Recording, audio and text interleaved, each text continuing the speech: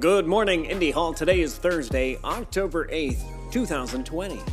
Start your day off right with a coffee chat at 9 or 10 in the morning, and then come join us at 12 p.m. for our regular weekly show and tell. Tonight at 6:30, Philly Cocoa Heads is getting together in our Zoom, and at 7 p.m., Marty is hosting a community table read of 1985's Clue, the movie. Today's Something Useful comes from Daniel Beck. Empty the speculations out of your brain and onto a page. Write down the things that you're worried about and the things you're looking forward to. What's the future in your brain look like? And as always, here's something a little less useful.